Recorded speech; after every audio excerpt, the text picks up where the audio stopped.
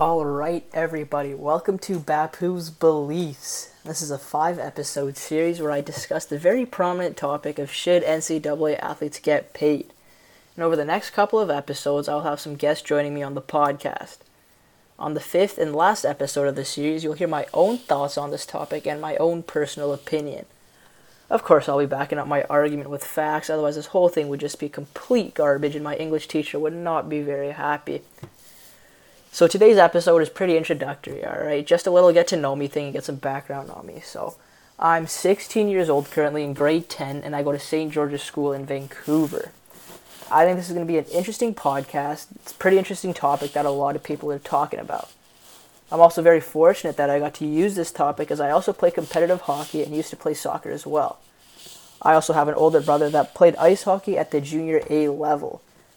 And like I said earlier, I'm going to be bringing in some guests. And now these boys are all committed to different Division I schools. So for the next 3 episodes, they're not going to be directly answering that question of should NCAA athletes get paid. It's going to be more looking at these athletes' perspective on the league, schools, injuries, life outside hockey, etc.